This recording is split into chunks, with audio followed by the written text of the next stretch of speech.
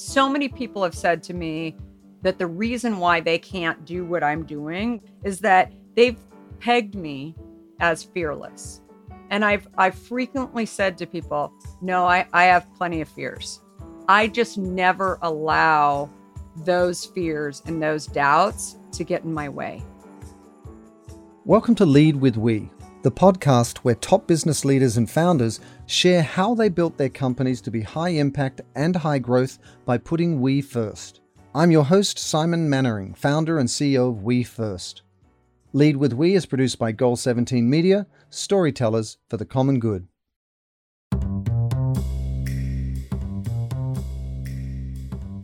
Welcome to this week's episode of Lead with We, where I'm talking to Kara Goldin, who's the founder and CEO of Hint Water, which is the leading unsweetened flavored water company in the country, and who was recently named one of Fortune's most powerful women entrepreneurs. So I could not be more excited to speak to Kara. Kara, welcome to the show.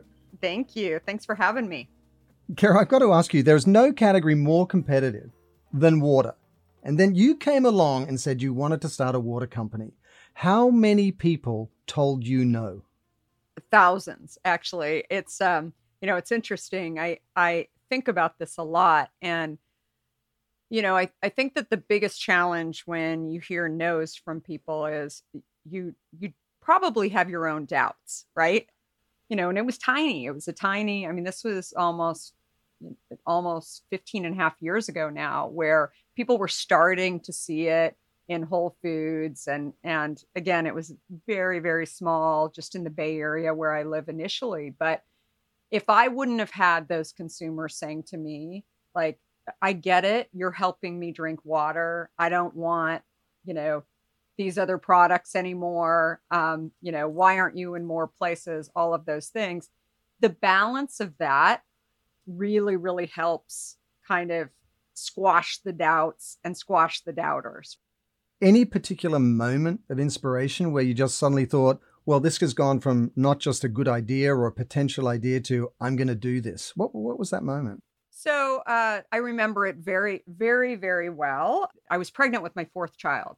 And so on the morning... Okay, so you had nothing going on. You had a lot of free time. Going on. I actually had a babysitter that day because I knew I was going in for a planned C-section at 2:00 in the afternoon.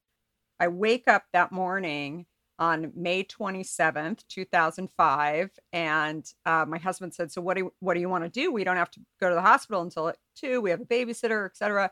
And I said, let's load up some cases in the car and go to Whole Foods. I'd love to know that it's on the shelf before I go and deliver the baby. And we get to Whole Foods in San Francisco and we walk in and I find the guy that I had been having this dialogue with about, is there any competition out there? Is there a market, for this type of product? And I would really love it if you could put the product on the shelf. And he said, right. I'll do my best, no guarantees. And then the next day I got a phone call and learned that 10 cases were quote unquote gone from the shelf. And I said, okay, who took the product? Because I really hadn't thought about consumers actually buying the product. I had only gone as far as to think if I could just get it on the shelf at Whole Foods. Just making the product, solving for the need you saw. Yeah, right? Solving for the need. But then all of a sudden, overnight, 10 cases had been sold. Isn't that crazy, though? We spend all our lives in the marketing or business world, but we don't actually think about that consumer purchasing experience that way. And suddenly this light bulb goes off. They're like, you've made a good product and they actually buy it. I mean, it sounds crazy simple, but it's powerful. Yeah. So, I had lost a bunch of weight prior to my fourth pregnancy and my skin had cleared up, lots of different health issues that I didn't even know I had just by changing what I was drinking and moving away from, this addiction to diet sweeteners. And so when I would explain it to people started to see in me these health changes.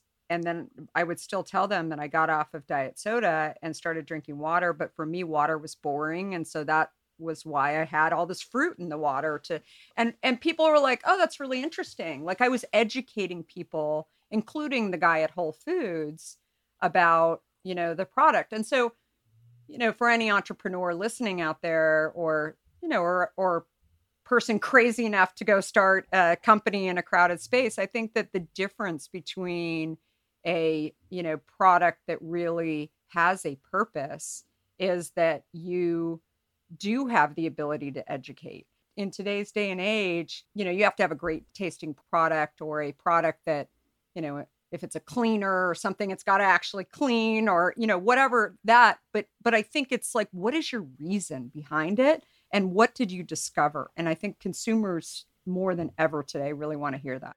But how did that ladder up to becoming, this overarching purpose of helping people live healthier lives? I mean, when did that kind of larger idea that guides the company take formulation? When did that stick? Yeah. So I think when I heard potential consumers, thanking me for educating them, and then somewhat joking around, but somewhat serious, saying, oh, I'm going to go do what you're doing. I'm going to go stick a, cucumber or pomegranate in my water and do that at home. And I thought, that is fine if you've actually got access to fruit at home. But if you're out and about, that's such a challenge when you look around on the shelf at what's available. And the main reason why I want to do this is that if we can actually get people to enjoy water,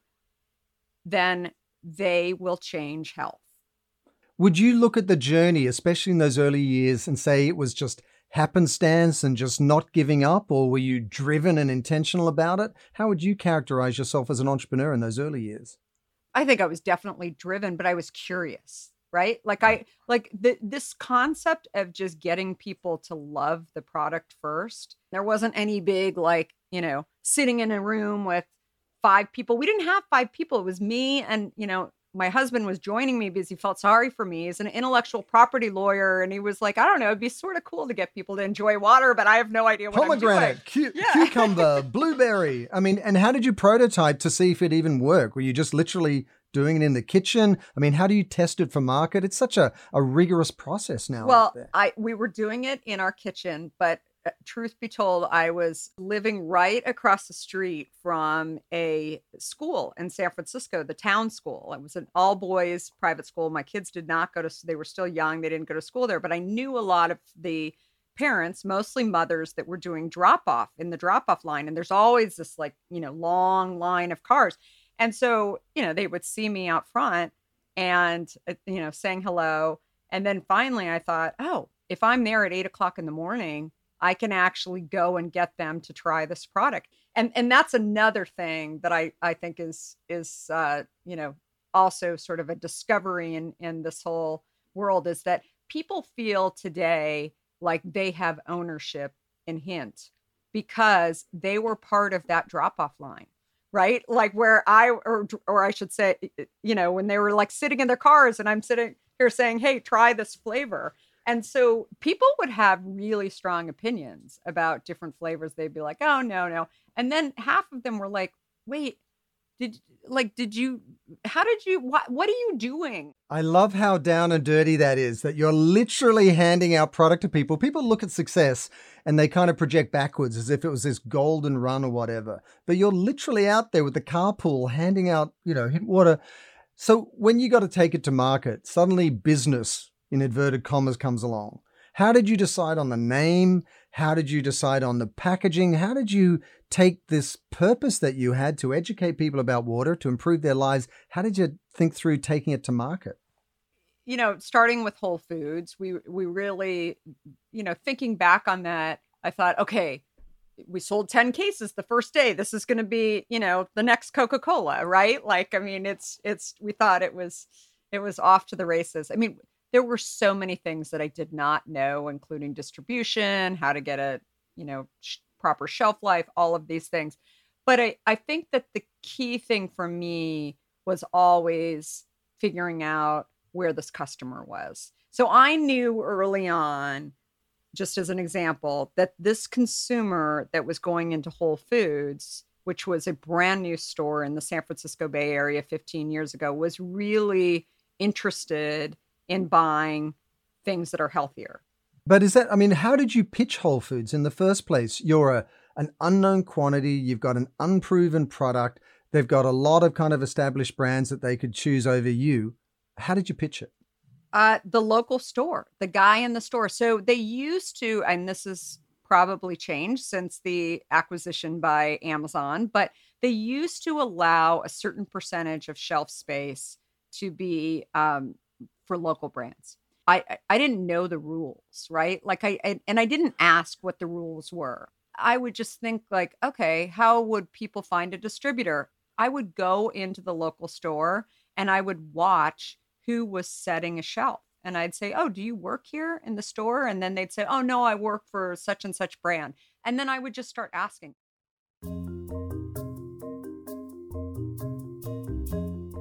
For all of that chutzpah, all of that just showing up and just moving forward, that works to some extent, but also there are dark days as well. For any entrepreneur where things go wrong, what would you say? What was your darkest day? Do you ever have a moment where you thought you're going to give up? It just was too hard. It wasn't working. And how did you get through it?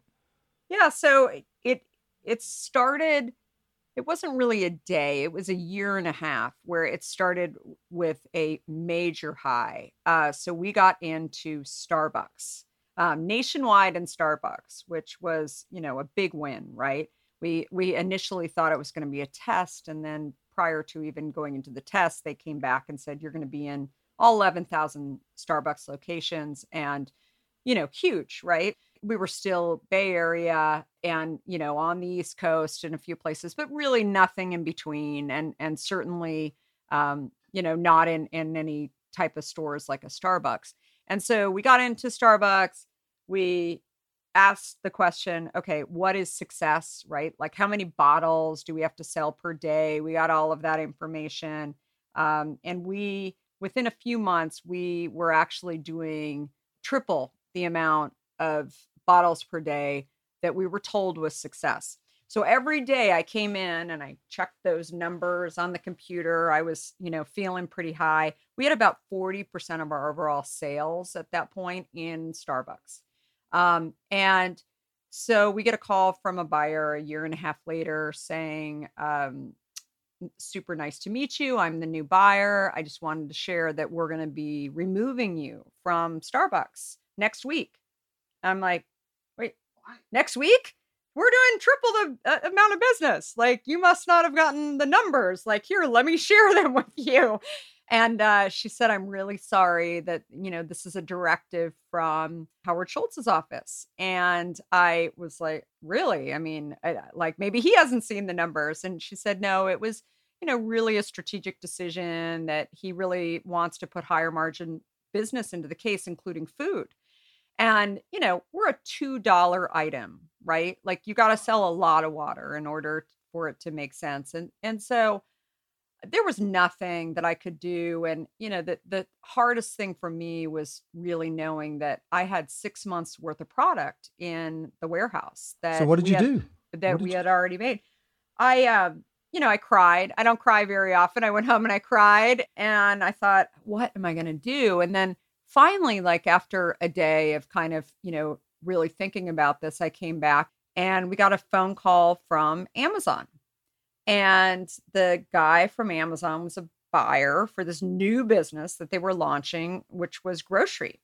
And he wanted to put Hint into grocery. How did they even know about you? Like, did Starbucks come and find you out? Did Amazon come and find you? Well, it's interesting. He was, another Seattle-based company, but he said, I buy your product all the time in Starbucks and I love your product and I'd love to put it in. Right. And I didn't know if I should actually educate him on the fact that we had just been kicked out of Starbucks. I didn't. He said, what is the lead time to actually get this produced? And I said, we overproduced actually our top flavor, blackberry, and I'd be happy to sell it to you today. And so he said, oh, that's terrific. Like, I thought I was going to have some lead time, but that'd be amazing. And we'll send you a PO, we'll pay for it, all of these things. We became one of the top products in grocery, and still to this day, I mean, we're the number one flavored water on Amazon. We sell a ton of product through Amazon. Isn't that amazing that door closed and this other one opened and you were ahead of the game in terms of e-com? Yeah. And I learned a lot. So two things that I learned from this. Number one, doors do open, right? And so, and I mean, this is what I would say about life, not only, you know, your sort of life lessons, whether you equate it to business or to personal, is that the sad doesn't always last, right? The great stuff will come, but also it's important to pay attention to the lessons. And so let me ask you, above and beyond this success, because your product outright is helping people, it's giving them a more responsible, healthier choice. Did you ever kind of codify your impact goals? Did you ever sort of ladder up from that and say, okay, I'm making a product that in and of itself is beneficial? When did you start to formalize the impact you wanted to have? So it was really interesting through that Amazon relationship. We started to, for the first time, see that people were buying on Amazon and were leaving comments around health. Remember, I had started this company to really help myself get healthier, but it was at that moment where I was seeing that people were not only leaving comments about, oh, you help me, this product helps me drink more water, or, I've got type 2 diabetes and I'm trying to deal with this, or some other health issue along the way, which frankly was similar to what I had, the reason why I had started this company in the first place. And so that was when I was really seeing that it was harder to measure until Amazon started. Then I could really start to see the impact. And that's when I wanted to communicate with these consumers. And unfortunately, that data on Amazon belongs to Amazon. And so that was really the point when I said, this is a discovery, but it's also a roadblock that I need to figure out how I get the data. And, multiple meetings in Seattle, they weren't going to give us the data. And so finally I said, I want to start our own store here and get the data. So we launched our direct to consumer platform at drinkhint.com about a year after Amazon. Fast forward almost 7 years now, that business is 55% of our overall business. And while, it's massive for us. And how big is your team at this point? And are they coming to you because of the product you're making? What did your culture look like at that point? Small. We were only like, I don't know, 20, 25 people at that time. We're about 200 now. And we still, we really look at our brand as truly an omni-channel, brand where, just this year we launched in Walmart and Sam's Club and Aldi. And then right in the middle of the pandemic at the beginning of April, we got a phone call from Costco, and they, were having issues with some of their suppliers not being able to actually furnish their beverage because cans, it ends up, which a lot of these products are in, is primarily made in Asia.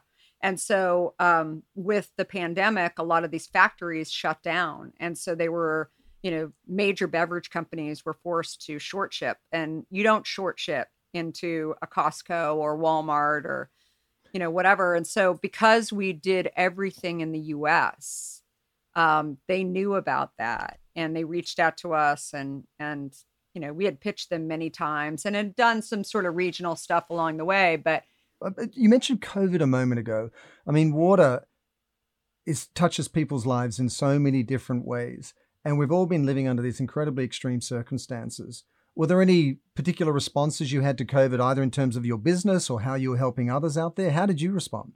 I was actually in New York the week of March 8th, when, New York was shutting down way before the West Coast, sort of unofficially, but we made an early decision on March 11th to actually shut down our New York office. And, now it's the weekend. I fly back to San Francisco. I pop in on that Friday night, March 13th, to Target on my way home. My son said, "Hey, can you stop at Target on the way home from the airport?" Of course, exactly what I wanted to do at 9:00 at night, but went back to the section that has Hint. We typically have 16 feet of space in Target stores, and not a bottle on the shelf in Target that night. And I thought, this isn't good. I go in the back room, there's no back stock. I talked to a manager. I'm like, hey, what's going on? And he said,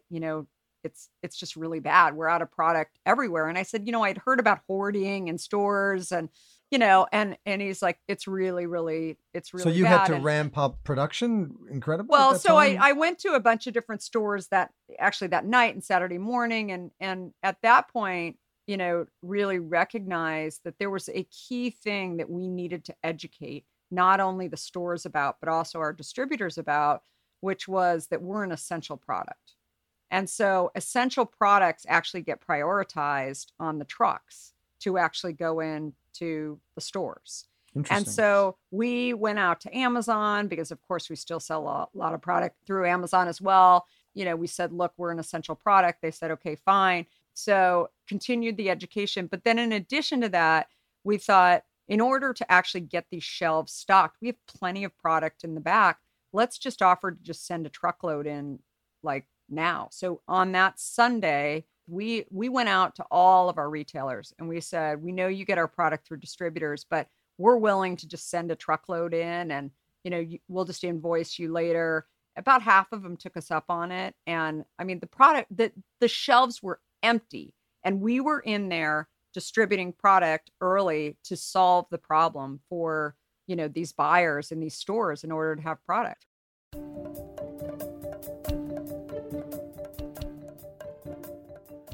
Water is such a bigger issue, access to clean water that is actually good for your body is such a bigger issue because, a lot of water is compromised, in the various forms that we get to enjoy it or access it.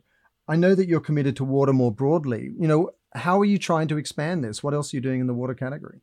Yeah, so it all stemmed out of a project that I was working on in Washington around getting hint on school lunch trays. It ends up that whole school lunch trays that go into public schools and Catholic schools, about 30 million kids across the country.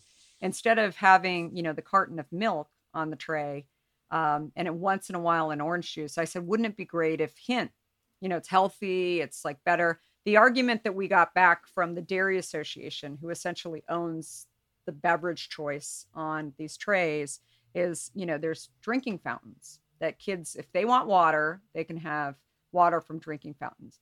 And so a lot of nutritionists in schools would reach out to me and let me know that they wanted to have hint on the trays. But, when I said, sorry, we lost the argument, it's not going to happen for a few years. They said, oh, that's too bad because these water fountains are terrible. There's tons of lead.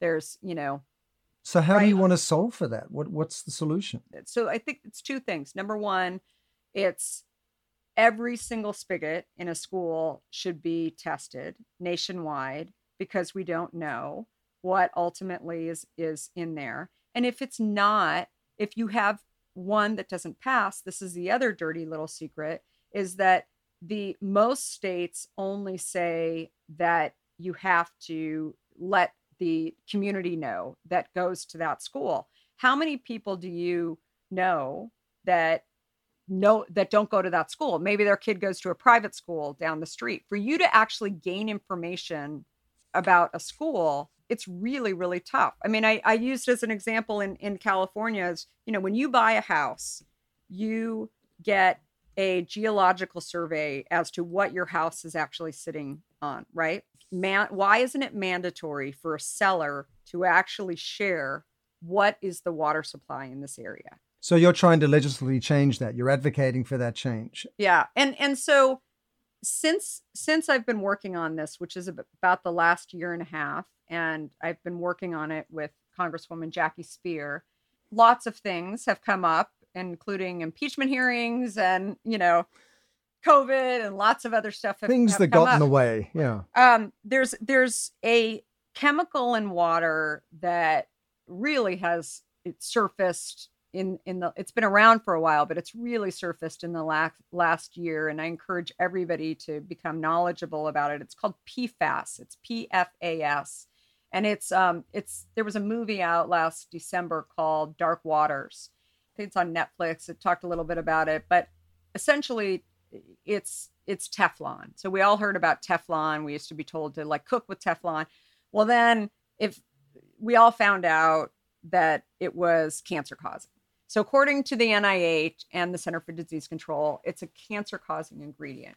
And so there were plenty of lawsuits against the manufacturer, DuPont, who, was manufacturing this Teflon because they dumped the Teflon into the water, mostly up in Michigan. And so unfortunately, lots of cancer, probably stemming from the effects of people just drinking the water, not just in Michigan, because over time, all of our waterways are connected. So it's trickled down into lots of places where my initiative has heated up in terms of like actually letting consumers, not only measuring PFAS, but actually letting consumers know about what's in their water supply, is that there are some studies right now around COVID that suggests that the people that have actually had COVID, some survived, some did not survive, that have PFAS in their bloodstream are not developing antibodies.